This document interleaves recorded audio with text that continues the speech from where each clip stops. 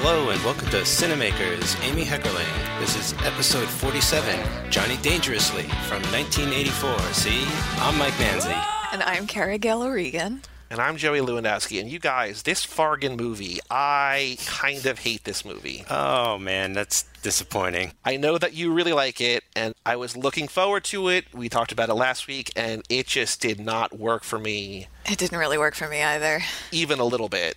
Oh no, it's a Waking Up in Reno reverse situation. Like, I get what it's trying to do. Like, the best description I have of this movie is that it's like a Leslie Nielsen movie on 1/5 speed. It's like, it's a spoof, it's a send-up, it's a parody, but there's just, it's trying to also be like an actual gangster movie, I think, and like, it just, I don't think it works like that. I would rather have like, just throwing jokes at the wall and like, have a lot of them be dumb and bad, but like, I'd just rather have way more jokes. But there are stretches of this movie where nothing even remotely funny is happening on screen. That's what I kind of liked about it. To me, I would described it as a lost Mel Brooks script or something. I appreciated the fact that like it tried to also be like a normal movie at times, but I was actually quite impressed that she was able to just like maintain the pace of this thing. I hadn't seen this in like 30 years. I had almost Jesus forgotten Christ. all of it. I know, it's insane. Like when I'm 30 years old.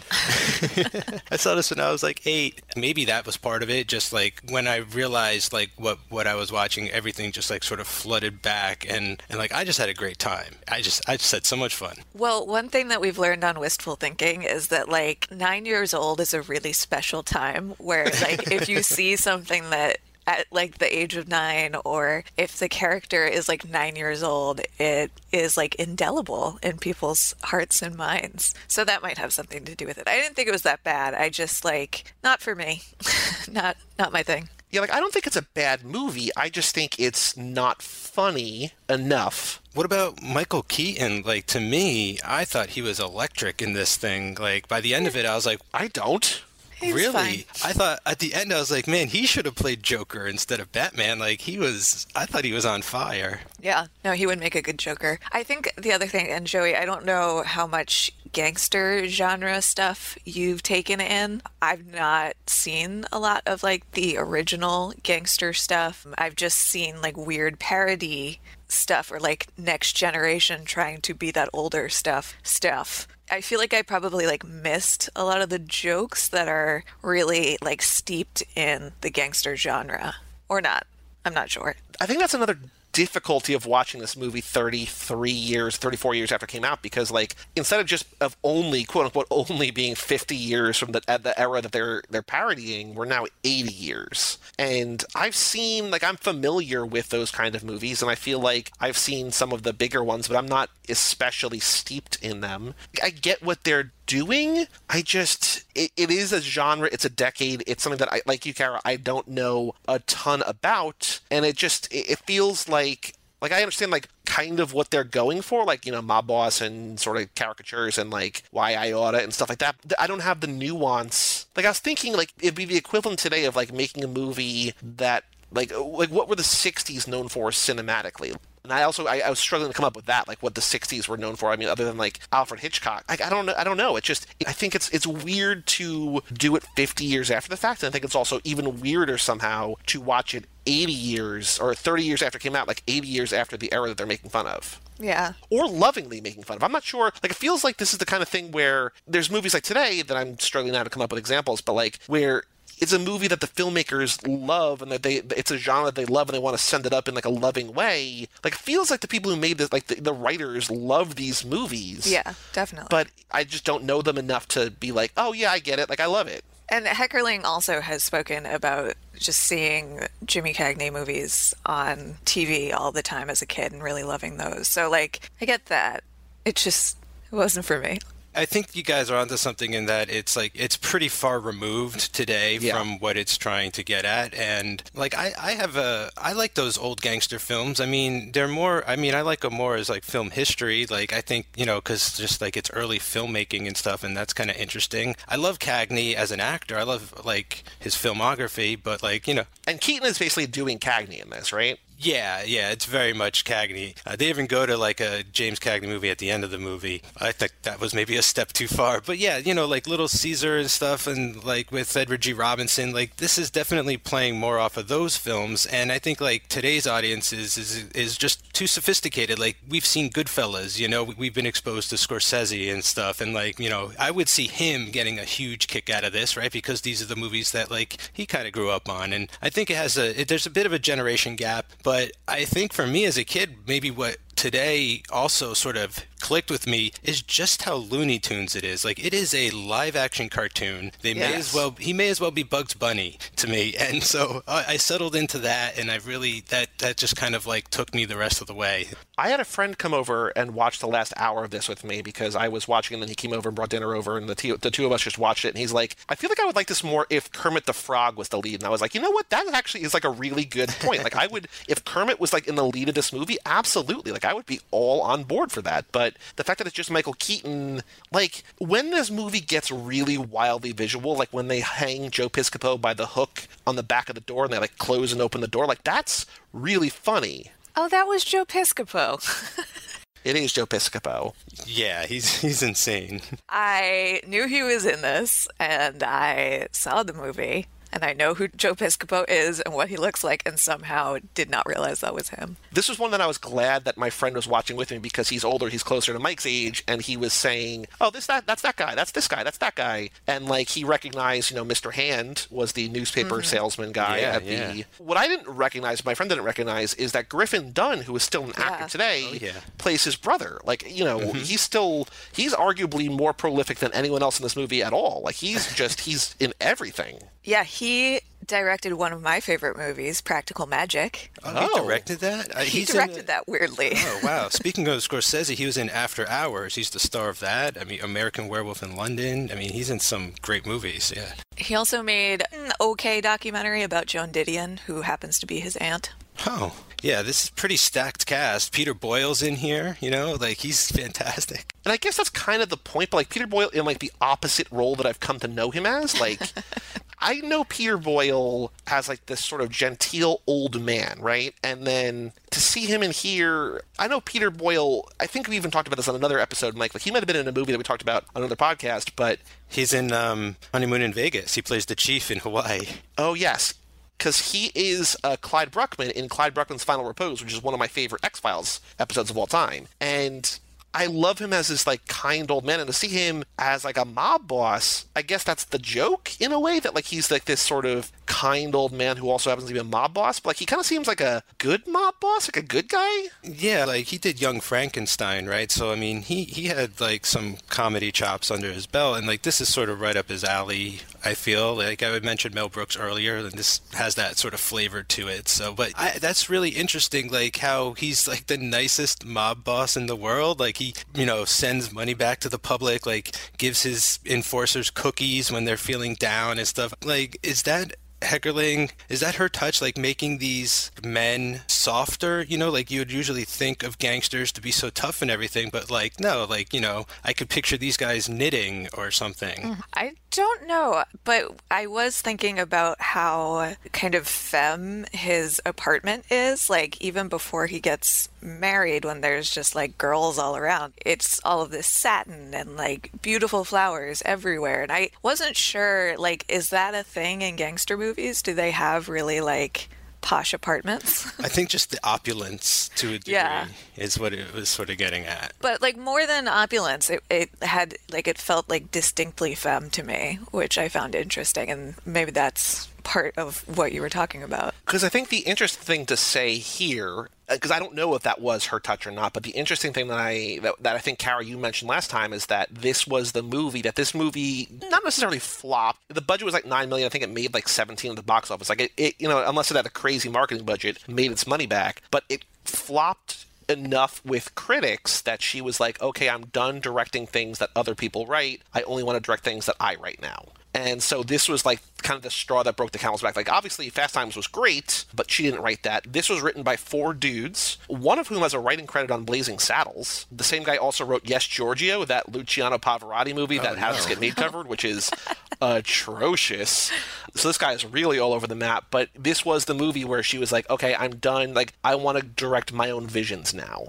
So maybe these were her touches, maybe they're not, I don't know, but I think, in terms of the cinemakers thing, like Christopher Nolan, for the most part, he and his brother always wrote his movies, right, Mike? And Soderbergh usually wrote his, or he had a couple different writers. I think he had a couple of writers who, like, he sort of went back to a lot, but here, from the next movie on out, or at least most of it, is going to be stuff she writes and she'll actually have control over. So I don't know how much of this was her touch and how much wasn't, but, let's give her credit for the good things.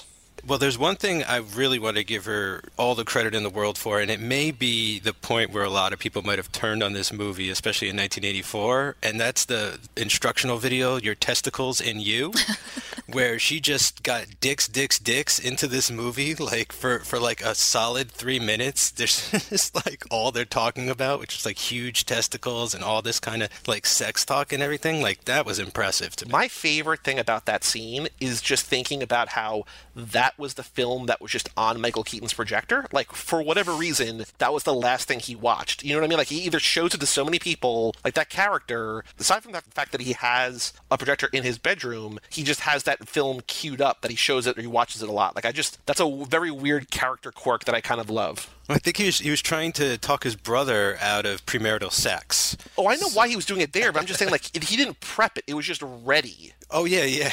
No, I hear what you mean, right. It's like if I came over your house and you're like, here, let me show you something. You just, like, fired up your DVD player, and that was in the DVD player. Like, it's not like you went to your shelf and got it off the shelf. It was just in there already. Be like, why are you watching this? Just very resourceful.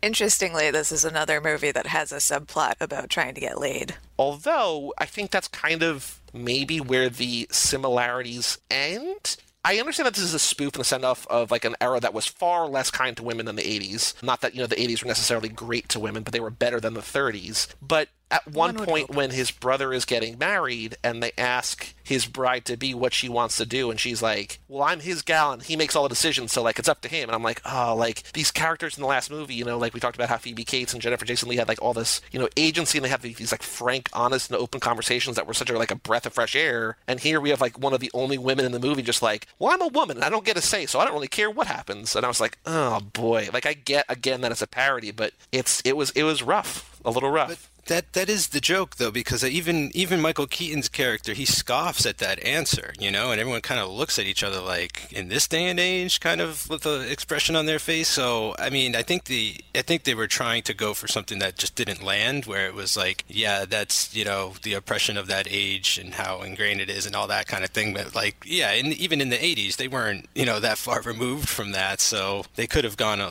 little deeper. What I really liked is their mother, Ma Kelly, to me. She steals this entire movie. Yeah, she's great. Terrible Irish accent, but she's pretty good. Just, again, what they're able to get away with her saying with her character, like the idea that she comes out as bisexual in the movie. She keeps her vibrator in her purse like it's no big deal. A modern woman. Right, well, yeah, just like very progressive sort of attitude. And it's funny how she's living in the 30s and she's just like more advanced thinking, modern thinking. This was one of the very first PG-13 movies. So the MPAA, I mean, we talked about it a couple different times on a couple different podcasts about how they sort of have what seemingly arbitrary rules and whatnot, but they used to have only PG and R, and like movies like I think Poltergeist and Raiders are all PG when they probably should be PG-13 or whatever, but this is one of the very first. I guess they were able to get away with a little bit more is what I'm trying to say. The fact that they had this sort of newer designation that they could have, more risque topics or sort of more unexpected conversations or set pieces or whatever, just because it wasn't just for kids. Like, there was a specific designation, like, oh, you have to be a certain age to watch this. Or I guess that's fortunate. They're able to sort of like push the envelope a little further than you would have if it just had to be like marketed as PG. I think they also get away with it a little bit more because it's like a full-on parody thing. The whole thing with Maroney in his dialect, like, I know they're making fun of like a foreign accent and everything, but it's actually, for what they have to do, it's kind of clever because he's able to say like the F word and swear and all this kind of stuff and like do it so much to the degree that to me it just sounds like he's saying fucking. That is just a really clever way to get away with using the F word. So either having to tone it down from an R or up from a PG, they did a pretty good job. This was a movie that, like, I struggled to take notes on. It was a movie where I was, like, watching it very intently because I was like, what am I missing? Like, I was trying to decode the movie while I was watching it. I did like that the movie started with, at least the version I watched, which apparently wasn't on all versions, it starts with a Weird Al song. Yeah, my first note is, hell yeah, Weird Al. Yeah. And it's a song that he wrote for this movie. There's multiple versions of this? So it wasn't on the home video release, or at least one version of the home video release, because of legal reasons. Oh, rights issues. Okay, yeah.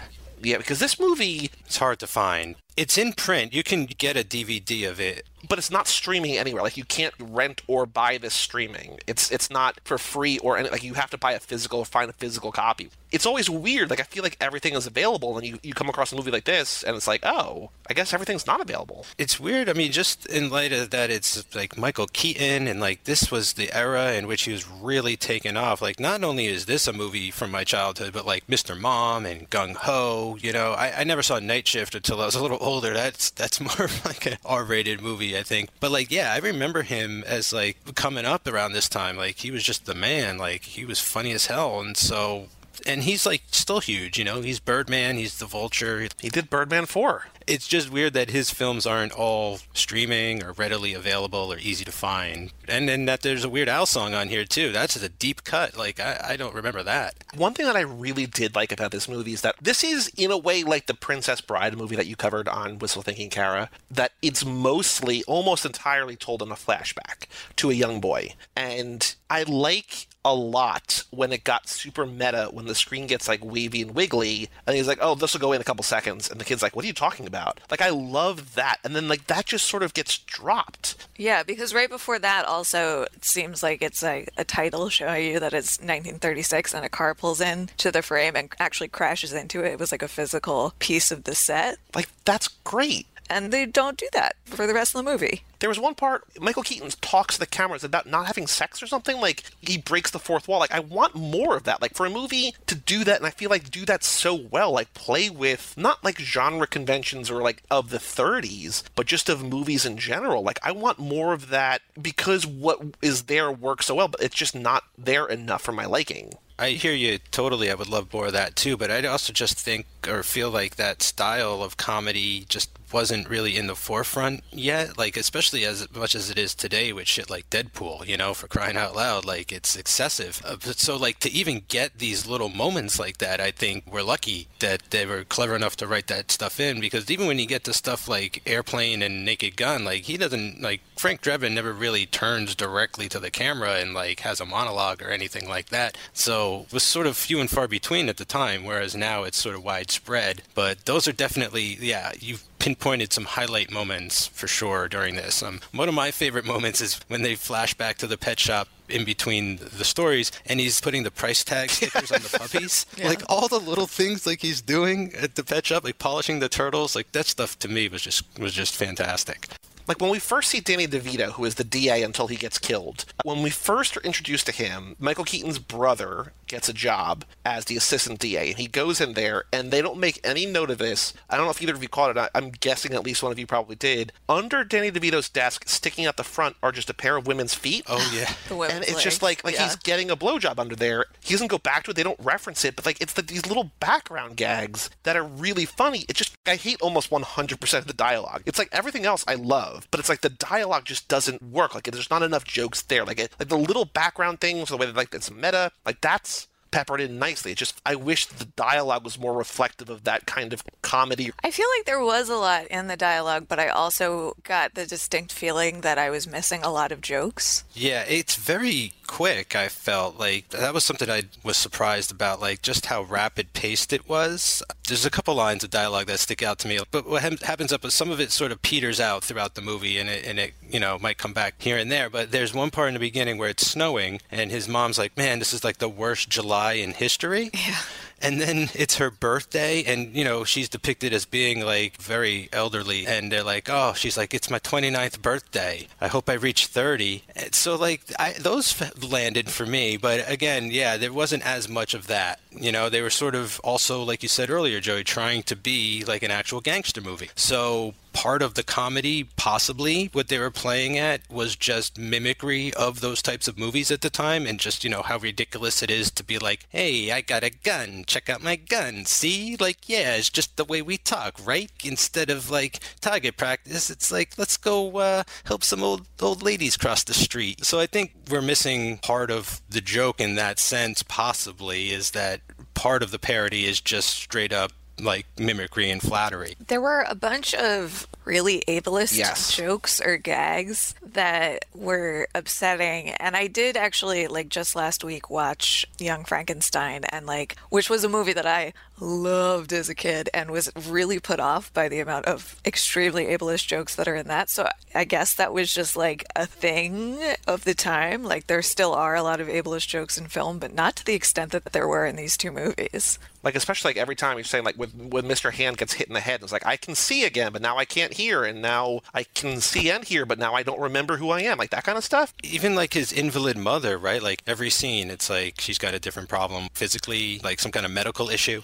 As somebody who frequently has lots of new medical issues, that to me wasn't really the joke. The joke was the doctor, as he's leaving, being there's some bad news, blah, blah, blah, it's going to cost. And then each time it's an increasing amount of money. But he frames it as but today, special, we have the low price of whatever it is. Of $7,500 to fix the blocked salivary gland, yeah. Yeah. So that actually didn't really read as that ableist, but there's another part where Joe Piscopo pulls up and parks in a accessible parking space, and the person that's with him is no, that's a handicap space, and he says, I'm handicapped, I'm psychotic, and that's fucked up. There's also at the beginning of the movie the flashback, back to when he was a kid. You see him walking down the street pulling pranks on people, and one of the pranks is that he cuts the leash of a blind man seeing eye dog. Oh yeah, that's how I knew I was going to hate that character of young Piscopo. Yeah. And that's just a few of the examples, but they were pretty egregious. Really stood out to me. Because all of them, they could have just not done that joke and it would have been fine. If they just had literally anything else happen. Yeah, I think that also comes as a consequence of just filling the frame with everything you've got, too. It's and that can just turn people off. Yeah, pull back a little bit. Yeah, because even for my taste, that is insensitive, and this does sort of do too much. It is in its own right excessive, too, and I think that's why for critics it probably failed, because they just were exhausted by it. Exhausting is a good word to use for that. I mean, I was already exhausted when I was watching it, so I can't say how much of it was the movie and how much of it was I'm just tired, but it felt exhausting while I was watching it. Well, what I can say is that this movie is the same length as Fast Times and feels an hour longer. So much longer. Yeah. No, I didn't think it felt that. Well, I liked it more so, but to me it didn't fly by quite as fast, but it was quick. I appreciate that she has made two 90-minute movies. I feel that's a skill that directors just don't have, is to be able to tell a concise story. Oh boy, you're telling me. And actually that did go into my consideration of choosing Amy Heckerling over another director. It was how many 2-hour movies has she made? Or over 2-hour movies? Because that's really my threshold. I'm able to watch 5 movies in a row, but I still would much rather watch a 90-minute movie than a 2-hour. I'd rather watch a movie that's the appropriately length. I'll say that. Mandy is really long, but Mandy feels like it's supposed to be 2 hours. You know what I mean? That. There's so much going on. I could use another half hour of Fast Times if I'm being honest with you. Yeah, they could have. But at the same time, if there was that other half hour, we probably would have been nah, they could have cut 30 minutes in the middle. I think we're all saying that this is too long. Oh boy. If we're playing the real bad, how do you fix it? I think you just gotta throw more jokes at it. Well, no, you'd have to cut some out, right? I mean, it goes a little too far. Yeah, I think so. You think cut jokes out? Oh yeah, you could probably trim this down. Yeah, because even though I wasn't getting a lot of the jokes, I knew that they were jokes, and it was just too much, all back to back to back. Okay. You might be able to cut out the whole, unfortunately, even though he gives a great performance, Joe Piscopo role, right? Because that's the C story going on, is that he figures out that Johnny and Tommy are brothers and they're on the opposite sides of the law. Wait, Johnny and Tommy. Oh, hi. Oh, hi, Mark. Sorry, I don't know what you're talking about, but I got my brain got sidetracked. as much as I loved it, was that Mary Lou Henner who? Yeah, like she's amazing in this, and I don't want to, take more roles away from women or anything, but like again, like if we're looking to trim places, like you could probably condense a little bit of that storyline more, and yeah. Or just like either give her more to do or cut her out, Right. Yeah. Make her more integrate her earlier and have her be there more and do more. But I mean, yeah, there's ways. Because I feel like if you cut Joe Piscopo out, you could then have Tommy realize that his brother is the DA as opposed to learning from Joe Piscopo, right? Like you can just avoid that altogether. Although I did, it's such a dumb joke, but I love that, they wait until they get married because, we talked about, your testicles and you. They wait until they get married to have sex, and then they go to the closest spot. Like, they waited for this grand moment, and then they just go to the janitor's closet, and then he finds out he's so dedicated to his job that he runs away, and then that janitor just comes and, like, singing, like, an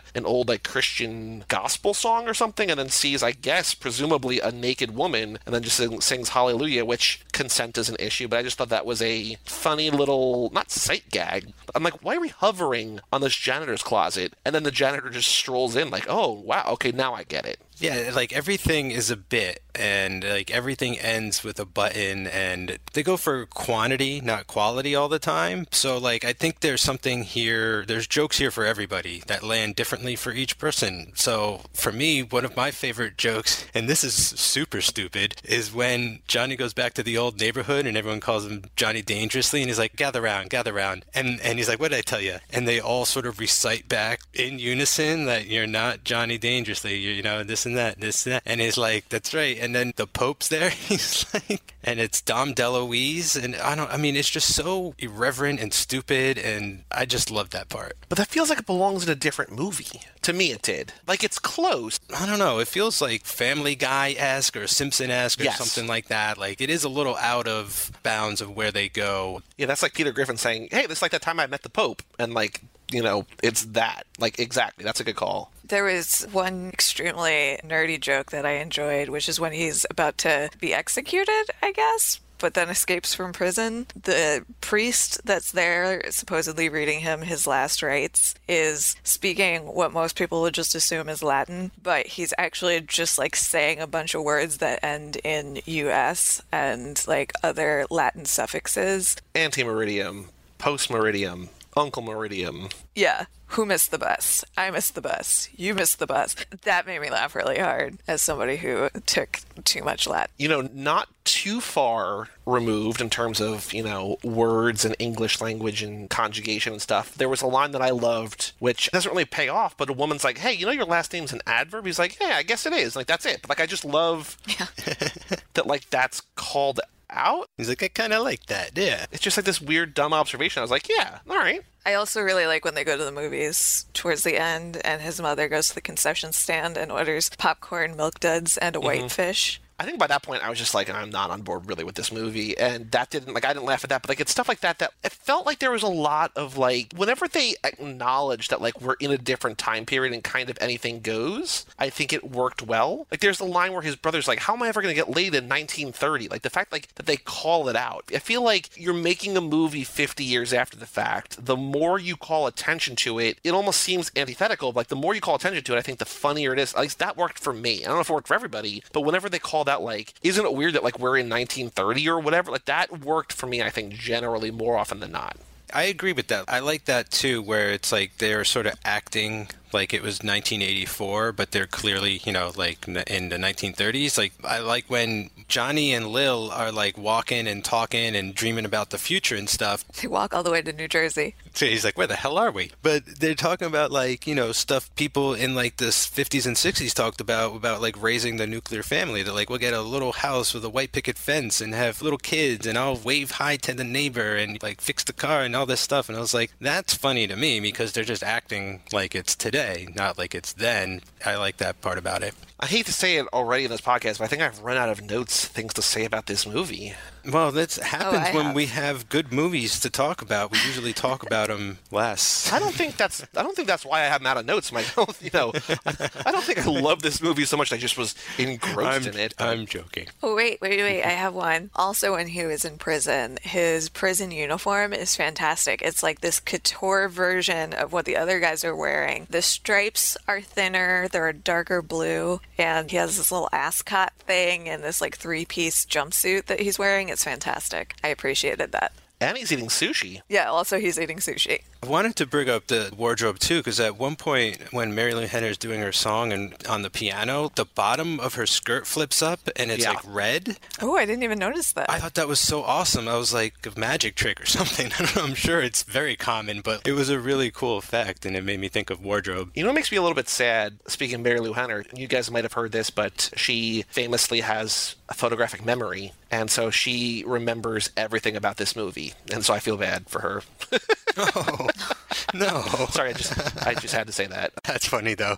Oh, I do want to shout out, though, this is the second time Taylor Negron has showed up as a delivery man. So yeah, far. I saw that. Yeah, R.I.P. Taylor Negron, but hilarious as a delivery man. 2 movies in a row. I just looked while we were talking, and every single one of Amy Heckerling's movies is an hour 38 or shorter. God bless. What a hero. All right. Way to hit the target, really. Like, she's a marksman. Which is truly not the hero that we deserve, but the hero that we need right now. Especially coming off of Christopher Nolan. I don't want to prejudge Amy Heckerling's movies, but just knowing what I know about Christopher Nolan's movies, like movies that I like way more, but he made toward the end, it was all like 220, 240, 245, like just long-ass movies. Yeah, well, that's what happens when you don't have anyone to say no to you. And to be like, hey, you could lose about 40 minutes in the middle. I think it's really fantastic that she manages to keep it brief. The one thing I also wanted to point out was that we were just saying about how, or I brought up earlier about how she wanted to only direct things that she wrote, but the next movie that we're doing, National Lampoon's European Vacation, she doesn't have a writing credit on. She might have collaborated with John Hughes, I don't know, but he's got the story by and the screenplay by credit on that one. So I've only seen Christmas Vacation in that series, so I don't know. Oh, really? Oh, and I've also seen the Jennifer Aniston, Jason Sudeikis remake. Does that count? No, by no means. I've never seen Yeah, with Emma Roberts as the daughter and some boy as the son. Stop talking.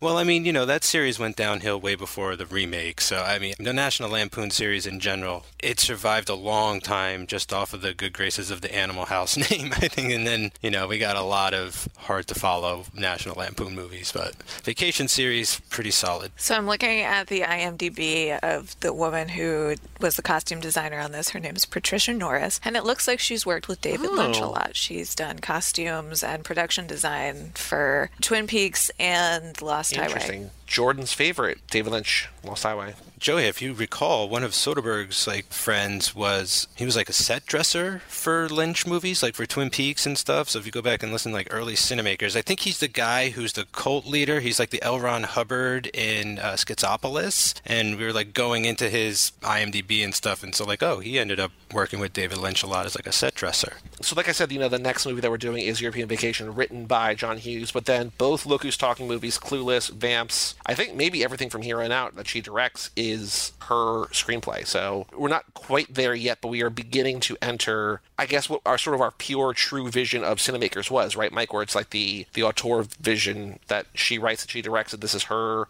for better or worse, these are her movies. But next week, same bat time, same bat channel, right after, I think this episode comes out the week of Thanksgiving, so happy Thanksgiving to everyone. But after Thanksgiving, we will come back with one more non-Heckerling written movie, and then it's just from there on out, it's all stuff that she's written. Karen, do you have any other notes about Johnny Dangerously before we wrap up and close up shop? That their father was a criminal who was executed by the state, and his mother keeps a photograph of him on the electric chair framed on the table, and I thought that was really funny. She says to Johnny Dangerously's brother, your father always wanted you to be a lawyer, and then they cut to the photo of the father in the electric chair. So I thought that was hilarious. I like that they even would take a picture of a guy in an electric chair. Yeah. Joe Piscopo had a really great line, towards the beginning, and I forget what the middle of it was, the middle of the joke was, but he said something to the effect of, dames are put on this earth to steal our energy, do something else, and laugh at us when they see us naked. It was a really good joke. Mike, any other last thoughts about Johnny Dangerously? Sorry to maybe put a buzzkill of sorts on this. I mean, I don't think it's bad. It just didn't work. And I think comedies are difficult to A, talk about, but B, if it's not working, I mean, it's hard to rebound from that. So No, I'm fine. No, that's cool. I mean, I still liked it a lot. Just some quick key moments I just wanted to mention was I loved when he was dancing for his girlfriend and he's like jitterbugging and he goes into full-on breakdancing. Oh, yeah. Like that just blew my mind. I thought that was hilarious. The judge was the skipper from Gilligan's Island, and then he was also like the police chief. Like they cut back to him at one point, and he's still at like the judge's like area, but he's wearing a cop uniform and talking on the radio. I thought that was great. And then just I don't know. I mean, this just has to be a sheer coincidence, but there's a toilet bomb in this, like there is in Lethal Weapon 2. Peter Boyle goes in to take a dump apparently, or use the toilet, and then like the bathroom explodes. And if you haven't seen Lethal Weapon 2, at one point a character sits down on the toilet and notices that it's rigged with a bomb. That's it though. Otherwise, like I was really surprised how little I recalled of this movie. Well, you saw it 30 years. Mike, you've seen literally thousands of movies since you saw Johnny Dangerously the first time. You know what it is? And I haven't seen it since, so I guess that's why. Most movies I've seen as a kid, I've seen again. And it's just really strange to me, I guess, that I just haven't seen it since I was a kid. Do you remember, did you like it as a kid? Yeah, I did. I don't know why I didn't see it more often as a kid, but I did like it. Wait, did you say that you saw it in theaters or just you rent it? No, it was just on TV, like on HBO. Yeah, I really enjoyed it this time. So, I mean, it's got issues, definitely, like things are dating it, like jokes and stuff like that. But I think for the time, like it's really solid. Well, this really turned into an episode of Wistful It truly Thinking. did, but not for me and you, Kara, just for Mike. Sometimes it's really only for one person. As long as it matters to somebody, I guess is the point. But for all things Cinemakers and Wistful Thinking, and all of our close to 25 shows now that we've announced Hanks and Cruz, you can go to cageclub.me or facebook.com/cageclub or at cageclubpod on Twitter and Instagram. I don't think I mentioned this last time, but you can now sign up for a Cage Club monthly newsletter that I write and send out on the first of the month every month. Only once a month. You will not get overwhelmed because we have so many shows on the network that all have so many things going on. If you want to make sure that you don't miss out on anything, go to cageclub.me/newsletter and fill out the form, and I will send you a newsletter the first of the month every month, and just stay up with the best of the network. I pick my editor's picks, if you will, of favorite episodes from each show of the month, and just, the biggest news. So we are a couple days away from, I guess, December 1st. Sign up and get a newsletter soon. Email cinemakers@cageclub.me. Say hi. Let us know what you think of Amy Heckerling so far. Again, we might not get to these for a while because we're recording these a little bit in advance, but we will read them at some point, so just drop us a line and say hi. Yeah, and if you want to ask us about or talk about Soderbergh or Nolan or The Collective or Fede Alvarez or anyone else that we've covered, The Cinemakers at Cageclub.me, just drop us a note and say hi. I'm Joey Lewandowski. I'm Mike Manzi. And I'm Kara Gale-O'Regan. And we'll see you next time for National Lampoon's European Vacation right here on Cinemakers. Goodbye, goodbye.